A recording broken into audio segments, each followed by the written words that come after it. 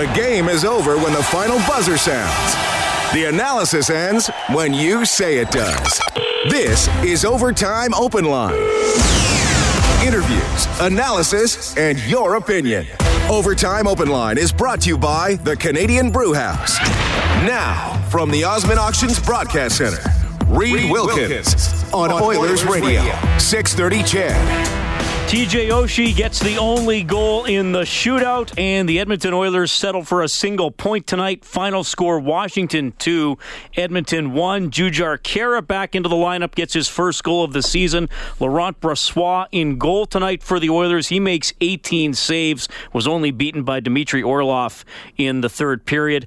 2-1, Capitals take it. Reed Wilkins, Rob Brown, Canadian Brewhouse Overtime Open Line from the Osmond Auctions Broadcast Center. You can reach us at 780-496-0063. We'll also have post-game reaction coming up, and the Edmonton Eskimos won today 39-32 over Winnipeg. Dave Campbell's going to join us from Winnipeg later on to break down that one.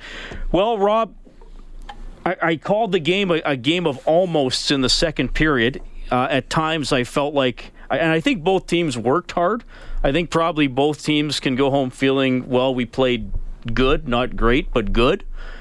But at times I felt like I was watching a game of guys trying to hack at bouncing pucks. I know the ice at Capital One Arena has been criticized in the past. There was a lot of, not necessarily scrambly play, but just plays that weren't quite finished or that wound up being well defended in the end. Yeah, I think a lot of it has to do with what you just said at the end there, well defended. I think both teams did a very good with back pressure. I think both teams did a good job of managing the puck. When they were in the offensive zone, both teams did good. Had a good third man high. They did good when they had to pinch. There wasn't a pinch on a bad play. They read the plays well. So I think it was a well-played game defensively by both teams. And unfortunately, when you play a game by both teams play very good defensively, there's not going to be a lot of grade A scoring chances. And it seemed like when there was a grade A scoring chance, it was about a 45 second if both teams had 2 or 3, and then we had about 12 to 14 minutes of just ping pong in the neutral zone. With about 5 minutes left in the second period, the shots were 14-11 for the Capitals. They wind up 30-19 for the Oilers. So Edmonton out shooting the Caps 19-5 over the final 20 minutes, including 12-5 in the third period. A pretty good third period for the Oilers. Really, the Capitals took advantage of their only scoring chance. I know Khaira lost his guy, but it all started about 30 seconds before that weak play on the wall by the Oilers not getting it out. Yeah, and it usually comes back to haunt you. You're giving skilled players, extra time in the offensive zone. And you get the puck out, all of a sudden they all have to regroup, and normally they just dump it in because you force them, and you finally get the puck. When you keep the puck in your own zone, when you don't get it out when you should, now you're running around.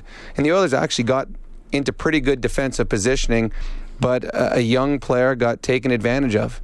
A good give and go by Orlov.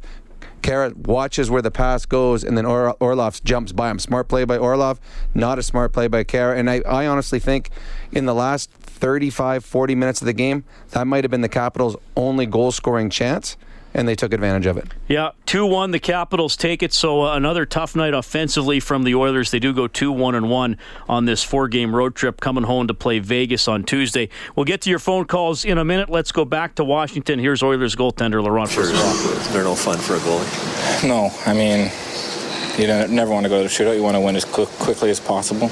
But having said that, it's a good opportunity to try to steal win. But it's unfortunate that I couldn't do that. How did you think you played? I thought you played a strong game considering you hadn't played in a month. I felt great out there. I was seeing the puck, and I was feeling my movements was feeling good. Having said that, the one mistake I made on the goal hurts. But having said that, I think that's a good first game after a while to build on. I think you made a mistake on the tying goal, you mean? Not the shootout, the tying goal? The tying goal, yeah. Too deep in the net, or you didn't get No. Earlier in the play, I should have froze it. I made a little mistake there. And on the shootout, look, you went off your stick and then through your legs on the. Yeah, it's funny. I was told that Oshie likes to go 5-full on a shootout, so I was prepared for it, and he still snuck it through. Was that your first shootout in the NHL? I don't think so. No, I think I had one against Winnipeg. Well, Laurent Brossoit taking some responsibility for the tying goal, saying he should have frozen the puck earlier in the sequence, but he plays a solid game, 18 saves on 19 shots. Holtby, 29 saves on 30 shots. In the shootout, it was Oshie scoring. Draisaitl hit the post. Kuznetsov couldn't tuck it behind Brossoit. McDavid shot wide. Backstrom unable to beat Brossoit. And then Letestu stopped by Holtby. First shootout of the year for the Oilers. They're now 6-9-2 on the season. Laurent Brossoit selected as the second star tonight. Holtby the first star. Orlov the third star. Rob's going to give out the fourth star of the game for Missioner Allen Auctioneering. Check out maauctions.com for industrial and automotive sale dates. Well, anybody that comes out of the press box and contributes offensively, especially in a game where he was the only offensive threat, Jujhar Khaira. I thought he made a mistake on the goal against, but he scored the goal. He had some good shifts offensively, and I think played well enough to earn another chance to play again on Tuesday. All right, 780-496-0063. We have Eugene on the line. Hey, Eugene. Hey, how's it going? Good. I just wanted to touch on two things tonight. I guess the Oilers continue to get a ton of shots. I think going into the game night, they were third in the league in shots, but they just can't seem to score more than 1 or 2 goals a game. Do you guys think eventually the floodgates are going to open and they're going to start getting maybe 3 goals a game? Yeah, I do. I mean, Maroon had 7 shots. He had another 4 that missed. He's not going to miss that many opportunities, especially that close. McDavid had a couple of good opportunities. They are eventually going to get pucks in that are going to go in for them. Another thing, too, no power plays. Yep. So all of these shots are coming 5-on-5, which is good. So the first thing you say when you're an offensive player, I want the opportunities. I want to continue to get the chances. If I am, then things are going all right. Eventually, they will go in for the Oilers. But a little bit of puck luck tonight, and they win this hockey game. Exactly. And I think the second thing I wanted to touch on, I just thought Puljujärvi had another pretty strong game. He seems to be working a lot harder and he's more sound defensively than he was last year. So I want to think what you guys thought of his game. Yeah, I agree. I thought he looked fine tonight. Looked comfortable. Didn't look out of place. And the little things are what kept him out of the National Hockey League. And I think he's much better at that. He talked about going down to the minors and working on little things, and it shows. Yeah, he looked fine. Played 15-41. Got a shot. Didn't have as many shots as yesterday, but tight checking game. And like we said, Rob, a lot of passes tipped or intercepted at the last second. So Oilers take a 2-1 shootout loss to the Capitals tonight. The one goal means a $25 donation to the Juvenile Diabetes Research Foundation from Booster Juice, an oasis of freshness in a fast-paced world. You can track the total on the Oilers page on 630ched.com. We're going to get to head coach Todd McLellan in a couple of minutes here, but let's bring Alex onto the open line. Hi, Alex. Hi, how are you guys doing? Good. Good. You know what? I'm hanging on, my friends. As a fan here, I tell you, we got 4 games next to the West, and obviously I'm looking forward to. I mean, I'm not going to assume anything about what's happening this year. I mean, Vegas, whatever. But you know what? St. Louis, we got 2 games here, and Dallas coming up here, and I got to tell you, I'm getting pumped again here. We're hanging on. I don't know why, but I don't want to get critical. I could probably sit here for half hour and get critical about everything, and because that's the way I run. Because us Oiler fans are, we demand honor and respect. And, when you go out there, you give her, you know what I mean, for 40 seconds, eh? But anyway, I want to ask you one question. Do you know how Ethan Bear and Jones and Benson are doing in the minors? Yes, I can tell you right now. I know Ethan Bear has been a scratch some games for the Condors. I think they got a lot of defensemen. Okay. Bear has... They haven't been scoring a lot lately. Bear has 5 points in 8 games. Not bad, eh? And Jones has 4 points in 12 games. So Jones has been playing every game. Yeah, and I think Jones is a better all-round prospect, Alex. Right on. Same here. I saw him in the Young Stars there in Penticton there. Oh, nice, yeah. He looked like a big body. He looked like he had control out there. And, I know it's just the Young Stars, whatever. But, I just wanted to ask the question. Do you know what's going on with Benson? Is he still injured? Or? No, he played for Vancouver tonight. I think Bob said he had a couple of assists. Nice. Vancouver beat the Oil Kings 8-7. It was 8-1 after 2 periods. The Oil Kings got 6 goals in the third, but lost. Crazy game. Oh, boy. Thanks, Alex. Thank you. All right, 780-496-0063.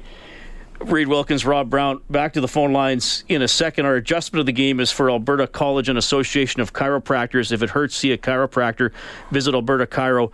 I'm gonna say, Puljujarvi coming up and playing has been a good adjustment. Kara getting in and scoring is a good adjustment. But like Alex said, or was it Eugene? One of the guys said they're scoring 1 or 2 goals a game despite all the shots. No, you referenced they haven't had a power play for a game and a half. Mm-hmm. They got one halfway through the second period against the Rangers, and when they have had power plays, it's still in the bottom 6 in the NHL. So you hope that's one thing that starts creating an extra goal here or there, and that allows them to eke out some extra points here and there. Well, the power play, getting some and getting it going in the right directions. The fact that Puljujarvi now is playing with RNH, hopefully that'll be a spark that RNH has someone with some offensive flair playing with him. And hopefully a number of players who the expectations, especially in the bottom 6, I mean, there's guys like a Kassian, a Letestu, a Jokinen, a Strome. No one expected them to be 20, 25 goal scorers. But to have, one even strength goal? Yeah, Letestu has 2 power plays. Strome has an even strength. Kassian hasn't scored at all. Jokinen obviously was a healthy scratch tonight, and his replacement scored, so good for Kara. Now, Letestu would have played more tonight if they get a power play or 2. But yeah, I mean, it's, the record is not great, 6-9-2. If you're tracking playoff spots, they're 4 points out of a playoff spot. So there's a lot to be decided. But I still go back to, Rob, the play on the road has not been an issue. Nope. They're 3-3-2 on the road. That's an okay record. Mm-hmm. That's a very respectable, but it's a respectable road record. The problem is, and that's what makes me nervous coming home against a Vegas team that works very hard, the problem has been loose play on the road. At home, I mean, they just haven't got as good a goaltending at home, and they haven't been as desperate defending on home ice, I don't think. No, you're right. They weren't as hungry. The last home game they had, who did they struggle? Who was the last one before they went on the road trip? 4-0 Detroit. Yeah, that was their worst game of the year. By far, and there was just no desperation, no hunger in their game. And tonight, they were very detailed. This entire road trip, very detailed. Could have gone 4-0. The last road trip they went on, they went 1-1-1. Easily could have won all 3 because they're in every game. So they need to play with the same type of desperation on home ice. They are playing very good defensive hockey right now. And you've got to think, when you play a team like Washington and you go into their barn and you shut them down like they did, especially over the last 30 minutes of this hockey game, you're going to get better results than you did tonight with the loss in the shootout. So they are going in the right direction. And now they've got the next 4 games are against teams in their own conference. They become much more important. It's one thing to lose in a shootout to Washington. You get 1 point, that's good. Washington gets 2, doesn't matter. It doesn't affect you in the playoffs. But now you're playing against teams. Every time you play a Western Conference team, it's a 4-point game. And the Oilers now get 4 in a row against the Western Conference. They were built to play against Western Conference teams, and now they're going to get the opportunity to start moving up in their conference in the standings. Let's go back to Washington. Here's Oilers head coach Todd McClellan. Well, I thought we played a pretty solid game for a full 65 minutes, and perhaps our best played game on the road. It's unfortunate we didn't come away with 2 points. We're still struggling to score, but I liked a lot of our players, and I liked a lot about our game tonight. You like the supporting cast guys better tonight? You were talking about the bottom. I did there. Some of them showed up with some urgency, and it paid off. We were able to get something out of those bottom 6 players, and that's nice to see. Now carry it forward. You got a little momentum going. Let's put it on the ice again Tuesday and repeat it. What did you see? Is that what you saw from Kara? Yeah, he was urgent. He played like he wanted to stay in the lineup tonight, and he will. He'll get another chance on Tuesday. He said he was at fault on the tying goal. Mistakes are made. No one's playing perfect, and if you go out and you compete and battle hard, we don't expect you to be perfect.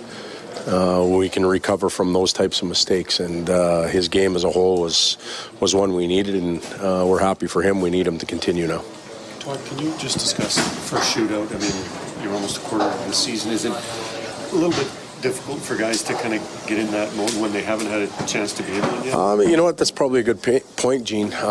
We haven't been in one, and practice time we do go to a shootout every now and then, but for the goaltender and our shooters, it's been a long time coming, and we've been fortunate enough to win in overtime a number of times. So, it's probably a good point by you. three overtime games and 4 in this road trip. Was this a difficult road trip for you? Yeah, it was. They're all difficult. When you leave your own building and you head on the road, doesn't matter if you're coming east or west, the teams are so close, and the games are so fiercely fought that they're all tough, and the swing isn't easy. The New York area and then coming down to play a good team in Washington. We'll take the 5 of 8. We wish we could have got more. But now we've got a real test ahead of us going home where we haven't performed well. What do you think? Very good. Yep, solid, confident, not a lot of garbage around the net. Played well. Looking at scoring from the bottom 6 and kind of getting more out of your offense, do you think that this road trip has been a step in the right direction? Tonight was. Earlier in the road, no. We were begging for more from a lot of those players, and although we only got one tonight, I thought they were dangerous when they were out there, and we'll take that. One line with Maroon. I mean, Maroon had 4 chances in the last. Yeah, he had, him, and we expect that from Connor's line. And I thought we had a lot of chances in and around the paint, more so than we've had lately, and we got to some of the rebounds. So he'll come. He'll come eventually. What do you think is the biggest thing that the team needs to improve on, following this road trip? Well, we need a little more scoring. That's where we're going to concentrate. Penalty kill, power play. It's early in the year. Our whole game has to polish up a little bit. Well, absolutely, and scoring remains a concern. I mean, they're the last place team in the league in goals for per game, so that's a no. You don't hear Todd get as upset about a lack of scoring if they work hard and defend. And I thought he wasn't going to heap on J.J. Kara. Kara missed an assignment that led to a goal, had a good game otherwise, and that's probably the type of play for a young player, Rob. And I'm sure you were there when you were. Well, by about 8 or 9, you'd already perfected the game. But prior to that, that's not going to happen again to Kara. He knows. No, it's not. And I've made the exact same play. I remember playing against the New York Rangers. Brian Leetch did the same thing to me. I watched him make a pass, and I watched where the puck went, and I turned around, and he's getting the puck in the slot, and I watched him score. It's for 2 reasons that happens. One, he's a young player, Kara, and you'll learn from him. And the other one, when you don't play, and he hasn't played in a while, little things like that, you don't practice that in practice. So it's something he's going to be better at. I liked what Todd said is, mistakes are made, and you can go through the lineup top to bottom. Everybody makes mistakes. What he doesn't want is a lack of effort. He doesn't want is a lack of compete. And Jujhar Khaira had a very good compete level tonight. So it was good. And he also talked about the fact that the goals will come. If you play good defensive hockey, you're in every game. And the Oilers are that right now. Eventually, they'll get some breaks around the net. We have Chris on the open line. Hey, Chris, thanks for calling in. You're on with Rob and Reed. Hey, thanks for having me, guys. Yeah. First of all, thanks for having me. Jujhar Khaira tonight, I think, was probably one of the best players on the ice. So it's a good stream from what you guys were just talking about. The first period for that guy was extremely amazing, especially on the boards. The thing that I don't know how many people saw this, but when he was on the boards at the first period, he was pushing the puck to the middle to McDavid and Draisaitl, both sides of the ice, and just to try, because he knows how skilled those guys are with the puck. And just pushing that puck to the middle of the ice, just to try to get some kind of momentum going. Well, Kara, just like Kara got a couple shifts there when Maroon was off for the fight, and he is a big man. So Todd often talks about playing over top of the puck. So if he's going to get out there and be effective, you got to get over top of the puck, because even if he doesn't get it, he's big enough. He's going to make sure the other guy doesn't get it clean. So yeah, he was much better checking tonight. What was your other point? Exactly, and I think the third period, not really the second period, because they didn't have too much presence, but the third period, that board presence for Kara was amazing. And if you don't mind me switching the subject real quick, I really wanted to express some kind of like social media aspect towards the fans. Just to kind of say, let's all just be a little bit more positive, because lo and behold, I mean, those guys they're all real young, and they're all real social media aspect kind of people. and whether we like it or not, they look at it, and if we kind of just be like good fans and positive fans, and stop being a lot more negative. I mean, I think it might be a little bit, just a little bit more helpful. Chris, appreciate the sentiment, man. Thanks for calling. Yeah, thank you. All right, 780-496-0063. We got a full board of calls. Everybody will get in. We got to do a quick 90-second news and weather update. The Oilers get a point for a shootout loss. 2-1, Washington takes it. The Eskimos won the West semifinal earlier today, 39-32 over Winnipeg. Wasn't quite that close. Winnipeg got a touchdown on the final play of the game. Halfway through the fourth quarter, the Eskimos were up 39-16. Dave Campbell will join us from Winnipeg as well to fill you in on what happened there. Canadian Brewhouse Overtime Open Line from the Osmond Auctions Broadcast Center.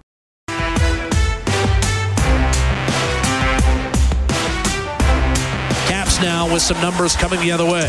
It's a centering pass. Smith penalty backdoor, and Ovechkin robbed by Laurent Brossoit. Got it with a left skate. And Ovechkin, who's tied for second in the league with 13 goals, denied. Save of the game, Armor Insurance. Protect your car, home, and business with Armor at armorinsurance.ca. Laurent Brossoit, just his second start and fourth appearance of the season. He makes 18 saves. Braden Holtby makes 29 at the other end. The Capitals take it 2-1 in a shootout. Kara and Orlov both scoring early in the third period. Guess who? TJ Oshie had the only goal in the entire shootout. Along with Rob Brown, I'm Reed Wilkins. Hope you've had a great weekend. Thanks for wrapping it up with us. It's 8:33, and we'll bring Sean in on the open line. Good evening, Sean. How's she going tonight, boys? Pretty good. Hey, let's start off with a couple pauses. I thought LB looked good tonight and Puljujärvi, but I think that a lot of the Oilers' scoring problems come with I've never seen a net front presence quite as bad as theirs. You got Lucic, he stands in front of the goalie till the shot comes, and then he flanks out. And then another couple questions I had for you guys. I have about 2 or 3 here. We can't score, so we keep throwing the same lines out. Letestu's on the power play every time. Shootout, everybody knows what he does. He does the same move every time. And we need scoring. Malone's out there. I understand penalty killing, because we can't do that. So we're kind of, but good coaches demote good players. Marner's playing on the fourth line in Toronto. We keep throwing Lucic and Maroon up, giving them every chance. They play on the first and second lines every night. I know we don't have a lot of depth, but when you're 30th in scoring, you got to try something different. Well, I think you make a good point about the net presence, Sean, and Rob talked about that, specifically about Lucic and other guys moving out of the way. I know what you're saying, that sometimes you have to demote good players, but I don't want to see Jussi Jokinen getting a chance on the first line. I don't want to see Eero Pakarinen on Connor McDavid's left wing. I don't want to see Brad Malone. Like I don't know who else you put there at this point. And I mean, at least Maroon has 4 goals. At least Lucic has 10 points. Like I just don't know who else they can put up there right now.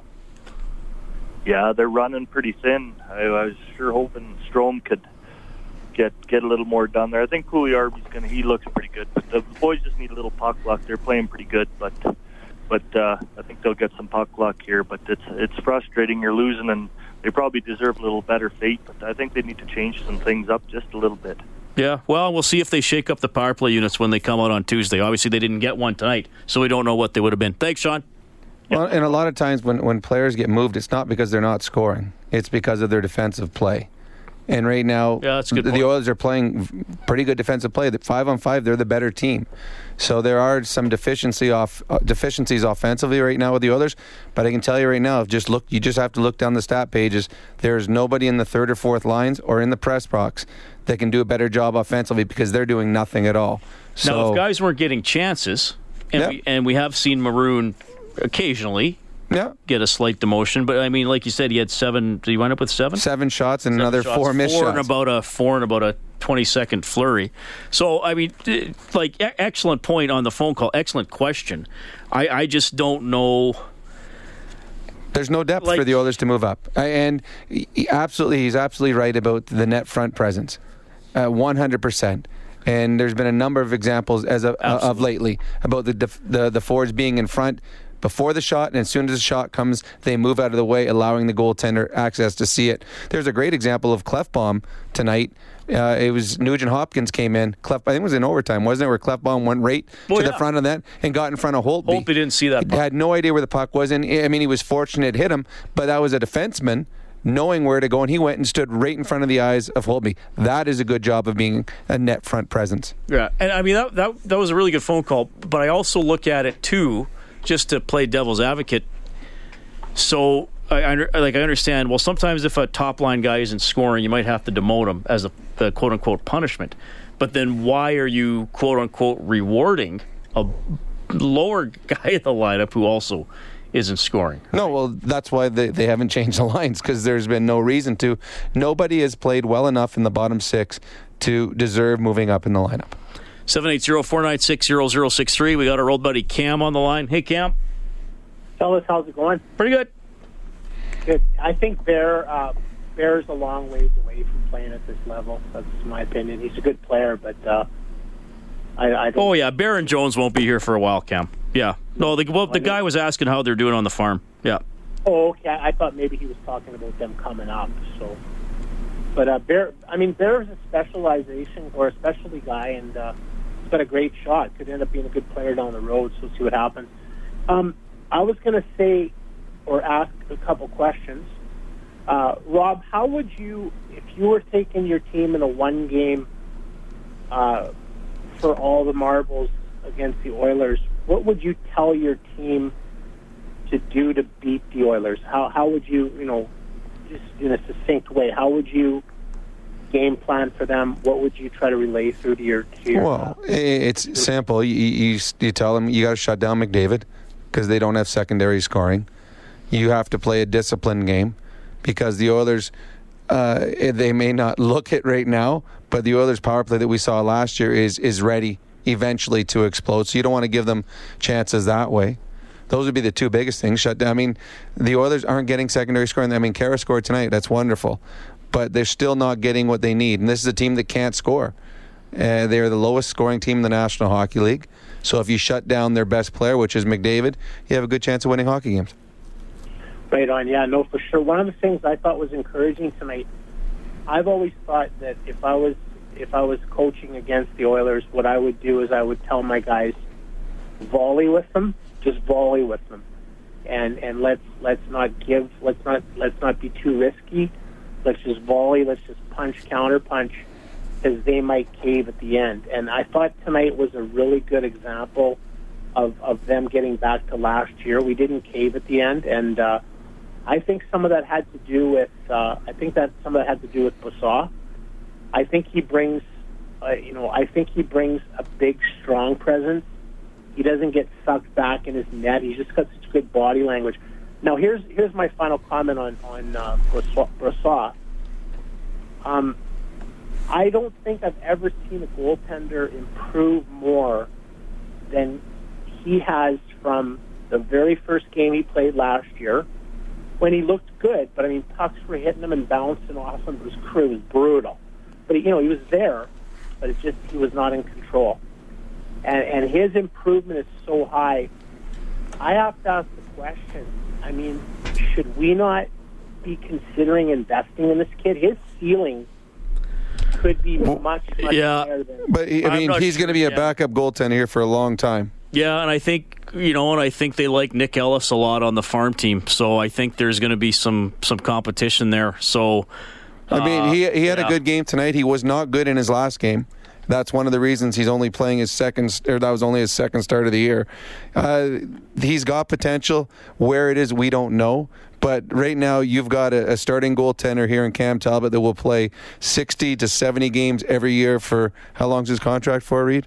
What's Cam got now? It's over after next year. But then they're going to be extending him. So Brassard will not be a starter here in Edmonton for a long time. Yeah, I mean, Ellis is up. Ellis is up after this year. Brassard's up after this year, Cam. So they'll probably look at how Brassard does if they need to bring Ellis up at some point. How he does on the farm, and then they'll take it from there. But tonight was good. Brassard's had 4 appearances. 2 were good, 1 was bad, and the one where he came in against Ottawa late in the game, I don't even evaluate because it was over. That game was over anyway. I'm a huge ceiling guy. I think this kid's going to end up being a great goaltender somewhere. I really do. Yeah, but the thing is, we already know that Talbot is, so that's why he's going to be the starter. Cam, we'll talk to you next time, okay, buddy? Hey, boys. See you later. All right, 780-496-0063. You're going to hear from Darnell Nurse. Dan's going to finish the play when we get back in a shootout. Caps 2. Oilers 1, Canadian Brewhouse Overtime Open Line from the Osmond Auctions Final Broadcast in Washington, Center. Capitals 2, Oilers 1. It was in a shootout. The Oilers get a point. They're 6-9-2 on the season. They're 3-3-2 on the road. They're only 3-6 at home. They're home to Vegas on Tuesday night. Rob Brown, Reed Wilkins, thanks a lot for tuning in. Eskimos 1 in Winnipeg. Dave Campbell will talk about that in a few minutes. We have Dan on the open line. Hey, Dan. Hey, how are you guys doing? Doing quite well. Oh, good. I have a couple points. The Oilers played really well tonight. I felt like the officiating was definitely one-sided. I don't understand how there wasn't a power play the whole game. Nurse, I mean, how good is he? He's coming into his own. He's just been playing great, lights out. The main point I wanted to talk about is, I was looking back over the last 5 games. The Draisaitl-McDavid line doesn't have a 5-on-5 goal in 5 games. Now, it's time. It's time to split them up. We can't score. Okay, before you go any further, did you hear Tom McClellan talk about this before the game? Yeah. Okay, now if you are going to split them up, what lines are you putting together? Okay, so you have Draisaitl-McDavid, Nuge. That's unbelievable. Build down the middle. Yep. The center's job is a playmaker to make the wingers around you better. So I understand. Okay, if that's the case, then how come Connor McDavid hasn't made Draisaitl and Maroon better the last 5 games? Because it's gone stale. And you can see those plays. There's a play either in the first period or the second period where Draisaitl was coming in over the blue line. He stopped, came to a dead stop, and he's trying to feed the puck through the defenseman's legs to get it to Connor. It's so predictable. Every team knows they're just going to try and get it to each other. Well, that's not true. I mean, they passed to Maroon. Maroon had 7 shots and 11 shot attempts tonight. The problem this is what Tom McClellan said, and this is what Reed and I talked about. The Oilers have no scoring depth on the wings. None. But Nobody. Do you know that? How do you know that? Because none of their wingers are scoring. But Rob, they don't have any centers to play with. Well, Nugent Hopkins been playing with Lucic all year long, and Lucic has 2 goals on the season? I think he has 4. 4 goals on the season, and then his wingers have had hardly any goals all season long. There's none of the wingers down below have scored. Nugent Hopkins has played with Kajula, Slepyshev. He's played with Puljujarvi. So these guys, they're not scoring at all. So the problem, the Oilers have no scoring depth on the wings. They have none. So if you split them up and put them all in separate lines, now Draisaitl's playing with a Jokinen and a Kara. Or who was their third line tonight? Kara and Pakarinen. So that's your third line playing with Draisaitl. That's a waste of Draisaitl. Well, nobody thought Draisaitl and Slepyshev would work in the playoffs, but it did. Slepyshev had 1. What Slepyshev have in the playoffs? How many goals did he have? I think he had 3. And but he was with Draisaitl at the end. Dan, you guys could go back and forth all night. I don't think there's necessarily a wrong answer when they're not scoring that much. Well, Rob thinks there is because he wants McDavid and Draisaitl. I said I would split those 2 up if there was someone to play with Draisaitl. There isn't. Right, and but one thing Dan said, and I think, or one thing McClellan said, Dan, and I think this is an interesting comment. He doesn't want to, quote unquote, punish Nuge by moving Nuge down in the lineup. He thinks he should stay where he is. No, and that makes sense. But I mean, you can also move Dry to the third line, second line. It's really interchangeable. You can give them the same amount of ice time. It doesn't matter. That's true. But right now, his line mates would be Pakarinen and Jujhar Khaira. That's your third line right winger and left winger. Well, but you'd also have to move somebody up to the right. So then you might. So you got even less. Pakarinen that would have to go up there. So now you got Malone and Jujhar Khaira as your third line wingers, or Cassian, who has had a horrible start to the season. I mean, I guess you could move Strome up to the right wing. Leave Nuge's line the same and put Draisaitl with. So you're putting Strome up, who's had a terrible start to the season. You're promoting him. I don't know if Strome is terrible. This might be. No, I said a terrible start to the season. But Rob, that's what I'm saying. You got to get these guys going because no one's had a chance to play with McDavid. It's only been Yamamoto for 4 games when Draisaitl was out, and Draisaitl. No one else has given a shot there, and you have to get these guys going. Well, to me, and this is the same thing Todd McLellan said, I disagree. No one has shown that they're capable of playing top 6 on the wing. Nobody. All right, Dan, you're going to finish the play. Kellen, what do you have? 2 out of 6 in shootouts. Picks it up over the blue line. Top of the circle. Snaps it. Dan, that was McDavid's shootout attempt. Did he score or not? Unfortunately not. 2 out of 6 in shootouts. Picks it up over the blue line. Top of the circle. Snaps it. And Holtby might have gotten a piece. All right, Dan, you win. Finish the play. 8-day parking pass to Jet Set U Park, brought to you by Jet Set Parking. Park cheap and easy. Visit jetsetparking.com. In a shootout, Capitals 2, Oilers 1. TJ Oshie, who else gets the only goal in the shootout? We got Blake on line 5. Hey, Blake. Hey, guys. We got the points tonight, so that was a good thing. But, yeah, the scoring has really been struggling this season, and they better step up their game here because they have a tough schedule coming up here.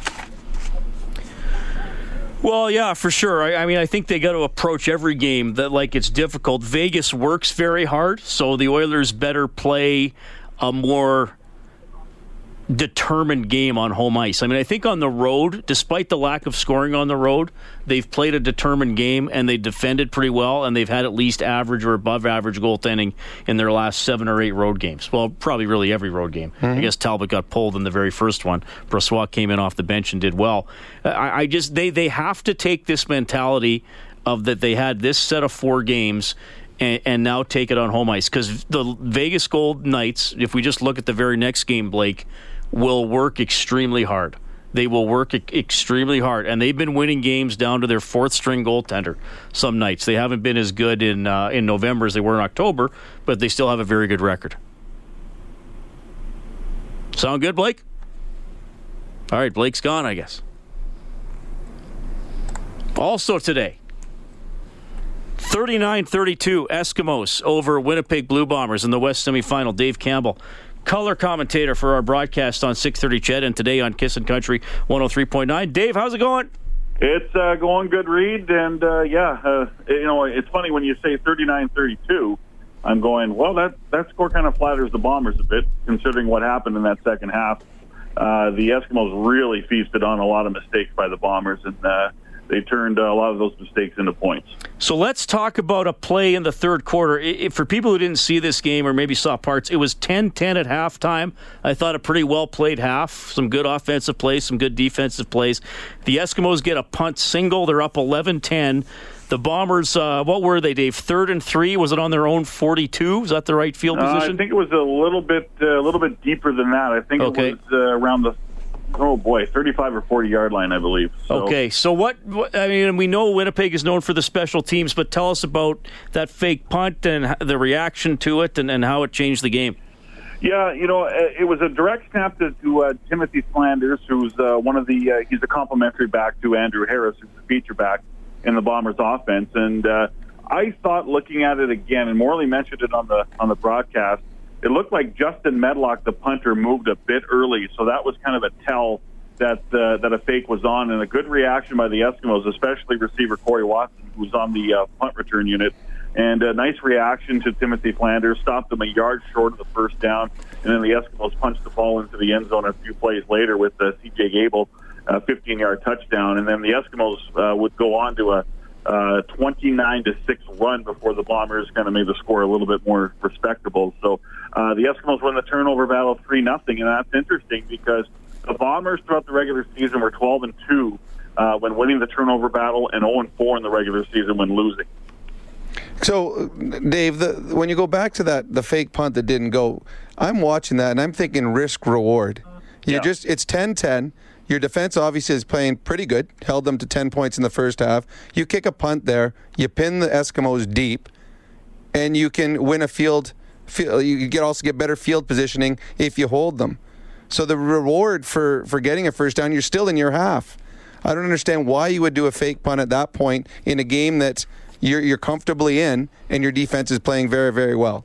And I think that debate was raging among the faithful at the Investors Group Field in Winnipeg, Rob. I think that's a good point that you make, because at that point, you're only down by 1 point. You have the game, not relatively in control. Still a close game at that point, but, the game is still in question. You have a lot to, you have a lot to be decided at that point. The offense was playing pretty well with Andrew Harris.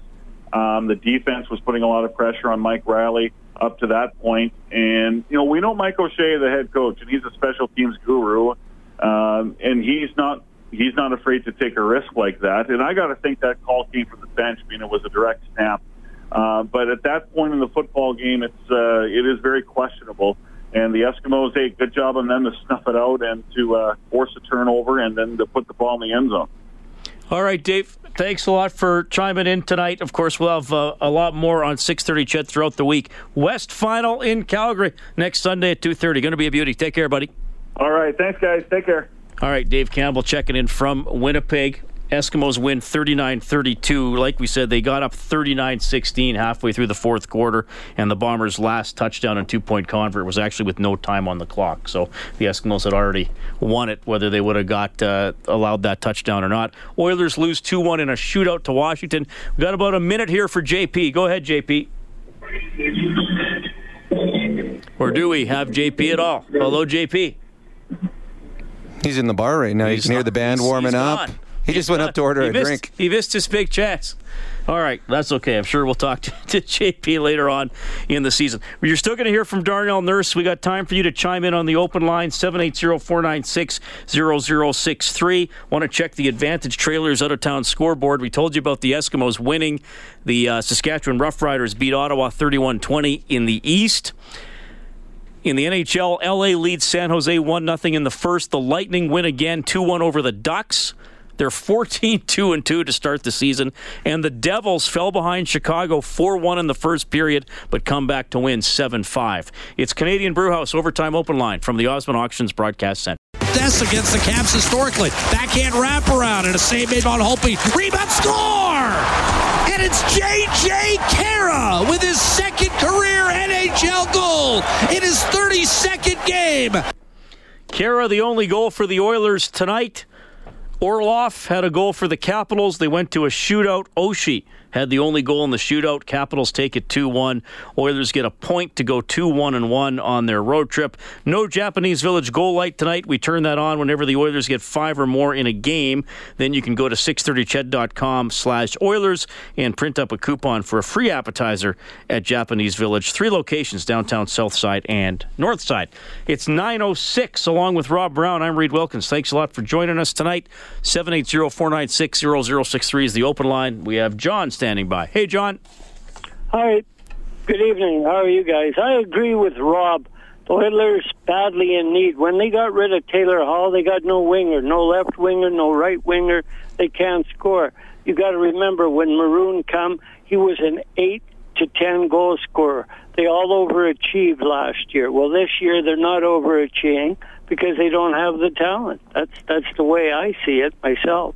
Well, I mean, a good point by you on that is a lot of players had career years last year. And so they did things that they'd never done before. Now, a couple of those were young players with not a lot of track record, so we expect that a Draisaitl and a McDavid are going to continue to improve. But a Kassian, a Letestu, a Maroon, Clefbaum. Kassian is a bit of a downer, yeah. Yeah, it's been a disappointing start to the season for Kassian. And obviously he's fallen in a little bit of disfavor of the coaching staff, not getting a lot of ice time. But just not as noticeable. Tonight he played 840. Just don't notice him. And Kassian's a guy that doesn't have to be productive offensively to be noticed. He can change the complexion of the game just by being nasty, by being physical. And it's not there right now. So having said all of that, the players, they're not living up to the expectations. They are playing better right now. They're a better team 5-on-5. It's a game tonight that they should have won, playing in Washington. So there are some positives coming out of this. They just need to somehow find a little bit of that offensive surge that they had last year. Yeah, when they go to a shootout against Washington, Washington's got too many goal scorers. Well, you know what? Oshie's an expert, right? Hey, we were talking about it earlier. There's very few teams that you would not think that the Oilers would dominate when they get to 3-on-3 overtime and then a shootout. The Washington Capitals are one of those teams that actually can match. Maybe not completely match, but they can throw out skilled players in Kuznetsov and Oshie and Backstrom and Ovechkin. Right. So they are very talented. So it was an exciting 3-on-3, and then their goaltender made just one more save than our goaltender did in the shootout. Oshie is now 68% in shootouts. That is, no, hold on, that's wrong. It's not quite that high. That would be scary if it's 68%. 40 divided by 73. Hang on. 55%. Which is still amazing. Well, 30% is a benchmark. Don't you think the Oilers, if they had Taylor Hall, he'd be a big help? Well, he would. Sure. He helps every team. He's a very, very good hockey player. And unfortunately for the Oilers were bad for a number of years, and they needed things. They needed defense, and to get a good defenseman in Larson, they unfortunately had to give up Taylor Hall. And I'm sure that trade will be debated for years. And then they had trouble with him. I know he was a puck hog, but I see now, I watched the New Jersey game, he's starting to pass the puck. They've got him where he's... John, he's exactly the same player as he was here. He's exactly the same player. Which is a good player. Look, I'm not saying this to pick on the guy, but in the matter of honesty, there was a game here, and he was really good when they played here in Edmonton.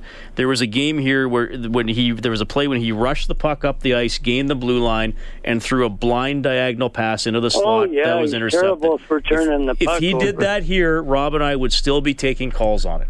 He's still an excellent player with the same strengths and the same flaws that he had. But we got no guys that can score 30 goals on their team. You're right. You're absolutely right. I mean, that's the one thing that we talked about right from day one of training camp, Reed and I, that the Oilers, their biggest deficiency will be finding guys that can score up front on the wings. And it has come to fruition.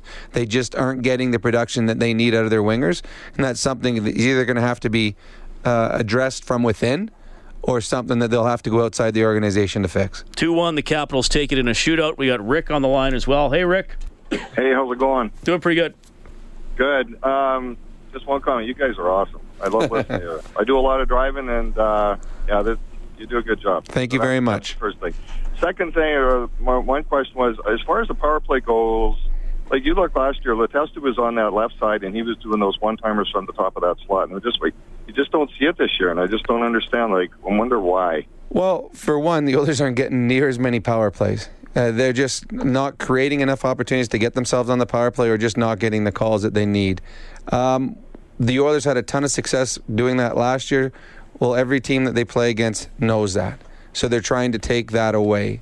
And the Oilers I don't think they executed very well on their power plays they had earlier in the season when they were struggling. I think they tried forcing things, especially, and the one caller talked about McDavid and Draisaitl trying to play catch with each other all the time.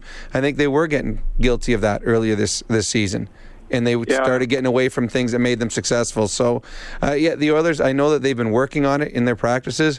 Unfortunately, we just haven't seen enough power plays of late to see if that has been fixed. And I mean, it's a guy like Mark Letestu, his ice time has been affected by the simple fact the Oilers just aren't getting very many power plays. The Oilers have had the fewest power play opportunities in the league at 47. Chicago has had the most at 77.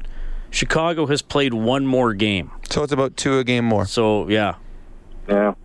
Well, there you go. And then just one comment on the 3-on-3s. I know that, like, tonight it just seemed to have a little more speed out there, but there's been a couple of the overtime games where, like, to put Lucic out on a 3-on-3, and I go, holy moly, You know what, Rick? I have a theory on that, because Lucic tried to slim down a little bit over the summer and work on his speed. I mean, I don't think at this point in his life he's going to get much faster. I think he is who he is. But I think that was McClellan saying, like, okay, I'm going to give you a chance to make it or break it. And I don't know if you remember, I'm going to compare this to something that happened last year. The Oilers had a road trip early in December. They had a late lead against Buffalo, and Buffalo tied the game with the goalie out. And Matt Hendricks was on the ice, and Hendricks didn't get to his point man fast enough, and the shot got through, and Buffalo scored. And we heard about that. Matt Hendricks was never out on the ice again in the final minute of a one-goal game. So I think Todd will give a veteran player the benefit of the doubt, but he probably won't give it to him again, because Lucic hasn't played in overtime since then. Yeah, I know. That's my theory. Yeah, he got caught back there, and then you watched him chugging up there trying to catch up, and there wasn't a hope in Hades he was going to make her. So no, it's true. I mean, 3-on-3 is made for the fast, skilled players. And tonight was actually a lot of fun because the Washington Capitals, they can match the Oilers with fast, skilled players. So it was fun watching both teams go end-to-end and their little regroups in the neutral zone because they're so skilled. It was fun. Only one shot. Yeah. There's only one shot on goal in overtime. Yeah.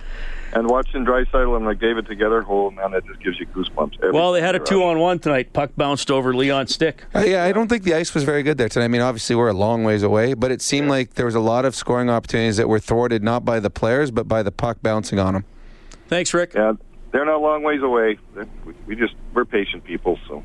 Thanks, Rick. 780-496-0063. Caps take it 2-1 in a shootout. We have Will standing by. Hey, Will. Good evening, gentlemen. Good day. Yes, just a comment on the game tonight. Good effort. We're not getting the breaks as I think we deserve some nights. But, that's hockey. That's NHL. You got to allow and make your own breaks, I guess, by outworking another team. The question I had for you was that the pending UFA status of Maroon and that. Mm-hmm. What's your thought on that as far as the team? And do you think that the top line should have a right-handed shooter, or you think that's working for the Oilers? Thank you. Yeah, good question. Well, Maroon, yeah, I mean, he's only making, the Oilers are paying him 1.5. Anaheim's paying him the rest. That's going to be an interesting one because Milan Lucic has a no-trade clause and a long contract. Obviously, Nugent Hopkins is not a free agent until 2021. Draisaitl and McDavid are signed long-term. I would imagine there's going to be a little bit of a wait and see to see how Maroon is doing. I mean, you can't extend the guy till the new year anyway. That could be a touchy one, Rob, because, I mean, Maroon's come in and has held on to the position that they thought Lucic might get. And he scored 27 last year. But I don't know if you can pay Maroon $5, $6, $7 million. Because there's only so much money. Yeah. And you've got a lot of money tied up, not only in Connor and Leon, but Nuge and Lucic make big money. So there's a lot of money tied up in those four for you to come on as... But Maroon's year is going to dictate what happens with Maroon. If Maroon comes on and has a 30, 35-goal season, I mean, he's going to be more popular in the open market. Maybe he says, you know what, I'm going to test it. Well, and that's right. The player has some control. He can just say, no, I want to be a UFA. And every player, because of the CBA, every player gets that one chance to have that, open market where I can have a bidding war for me type of moment.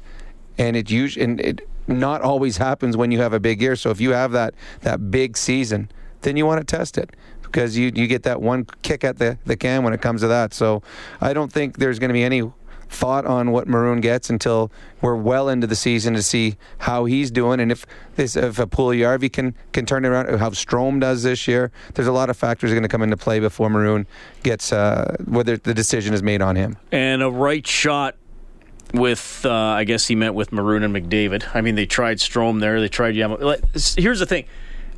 They need scoring now, so I don't want to deflect from that because that's true.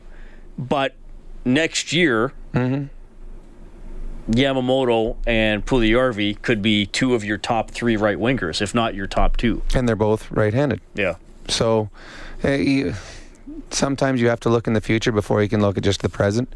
I think that as the Oilers get closer to a trade deadline, the Oilers will assess where they are in the standings, and they will decide what they need to make them better. And as Reed has said many times, the Oilers have usually gone into the trade deadline as sellers.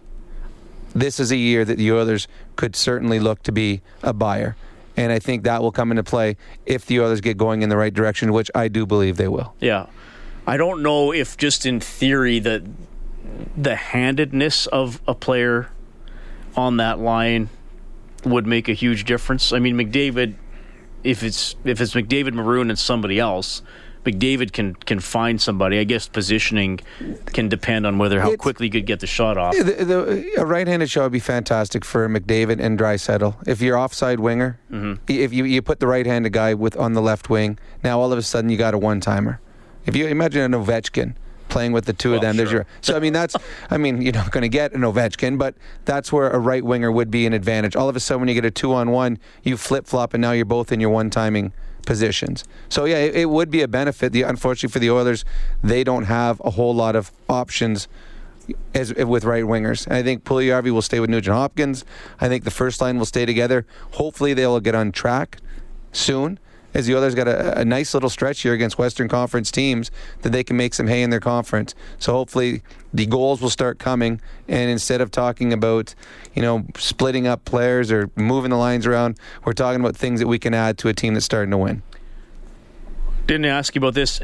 We're going to get Mike from Ottawa on the show here in a second, but Jack and Bob didn't like the goalie interference call on Nugent Hopkins. I got to say this, and maybe Oilers fans won't like me saying this. I thought that was a definite goalie interference on Nugent Hopkins. It wasn't intentional, but the skate hit the skate, and Holtby falls down. I didn't think Nuge was pushed into him or anything like that. I didn't have a problem with that call. I did think if you're going to call Nugent Hopkins for that slash in overtime, then you should have called what Orlov did to McDavid a minute earlier on the breakaway. Well, okay, you and I both, when they showed the replay of the goalie interference, both of us at the same time looked at each other and said no goal. And we were perfectly fine with it. His skate, it wasn't a lot, but he clipped Holtby, and Holtby fell down. And you can say he sold it. Bob talked about the fact he thinks Holtby sold it, but I don't think Holtby's going to fall down on purpose when a shot's coming from the point. Hoping he gets a call. Yeah, hoping he gets a call. You're not going to hope. So, it clipped him, and that's what you want. That's the way it should be called. You can't go back and say, well, they didn't call it in the playoffs last year. As my mom always says, 2 wrongs don't make a right. It was wrong in the playoffs. Those were terrible calls by the referees. I think the ref had this one right. Going to the overtime, Connor McDavid had a breakaway. Orlov hit him on the hands and knocked the puck off Connor McDavid's stick. It wasn't a lot, but Connor McDavid didn't get a shot on net. He's the best player in the world.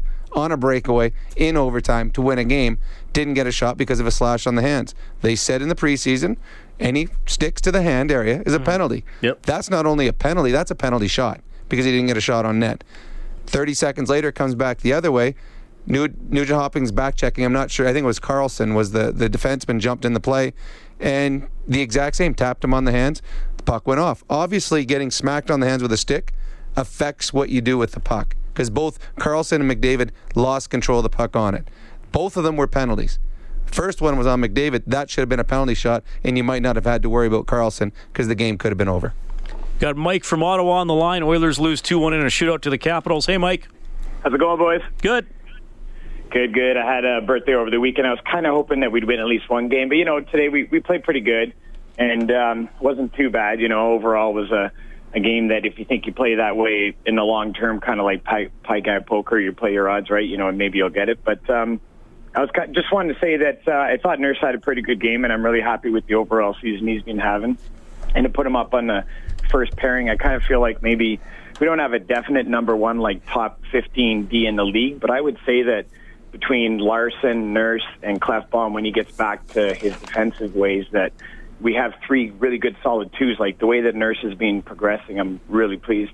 And finally, just want to ask about Nuge. When the season started, everybody was kind of talking like, he's going to be the decision guy at the end of the year for $6 million. Can we keep him? But the way he's playing now and the way he's been playing this season, I kind of feel like maybe he's almost making his worth up to $6 million now. What do you guys think about that?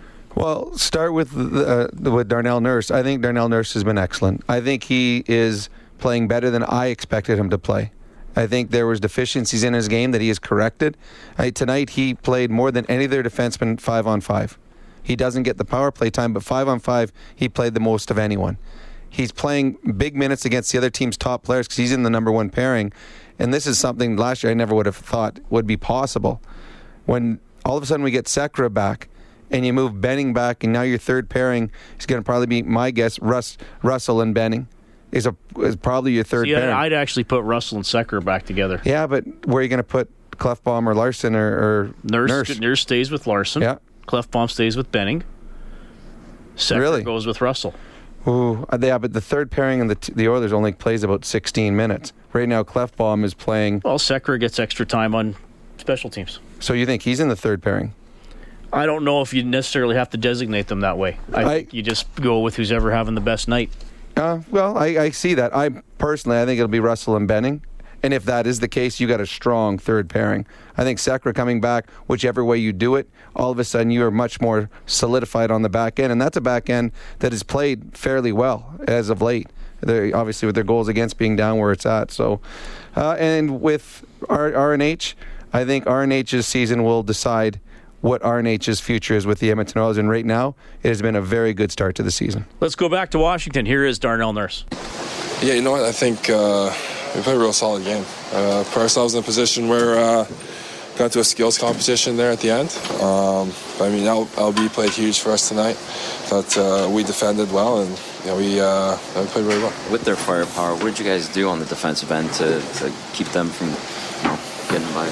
Yeah, I think everyone was committed. You see the little plays along the wall, getting pucks out. When we were in our own zone, we held them to the outside, and like I said, it's a whole 5-man effort, 6-man effort in our D zone, and that's big. 5 out of 8 points on this trip. What do you make of the way you guys have been playing of late? Yeah, you know what? I mean, even if you take away the empty net goal, they're all one goal games that we played here, and we got to take that as a positive. We showed that we could defend against some really good offensive teams, and it needs to continue. What progress have you guys made on this road trip other than maybe the defensive aspect? I think just all around. If you give up a goal, we were down in a lot of these games by 1 goal, and we never fold our hand. We always continue to play. That's a good sign. That is Darnell Nurse. Another good outing for him. Oilers go 2-1-1 on their road trip. They're 6-9-2 on the season. And I hate to harp on it, but remember earlier they went 0-3 on a 3-game homestand. All right. The Eskimos won as well, 39-32 over the Winnipeg Blue Bombers. You can get more on both the games, Oilers and Eskimos, on 630ched.com. Our next Oilers broadcast is Tuesday night, 5:30 face-off show, 7 o'clock for the start of the game. The Vegas Golden Knights, their first ever trip to Edmonton. All have Inside Sports from 6 to 7:30 tomorrow night. Jason Moss will be on with Morley Scott from 7:30 to 8. That'll be fun to talk to him about today's playoff victory. Thanks to Kellen Kennedy, the studio producer this evening. The executive producer of Oilers Hockey is Sid Smith. This has been Canadian Brewhouse Overtime Open Line from the Osmond Auctions Broadcast Center in a shootout. Caps 2, Oilers 1. On behalf of Rob Brown, I'm Reed Wilkins. Thanks for listening to 630 CHED.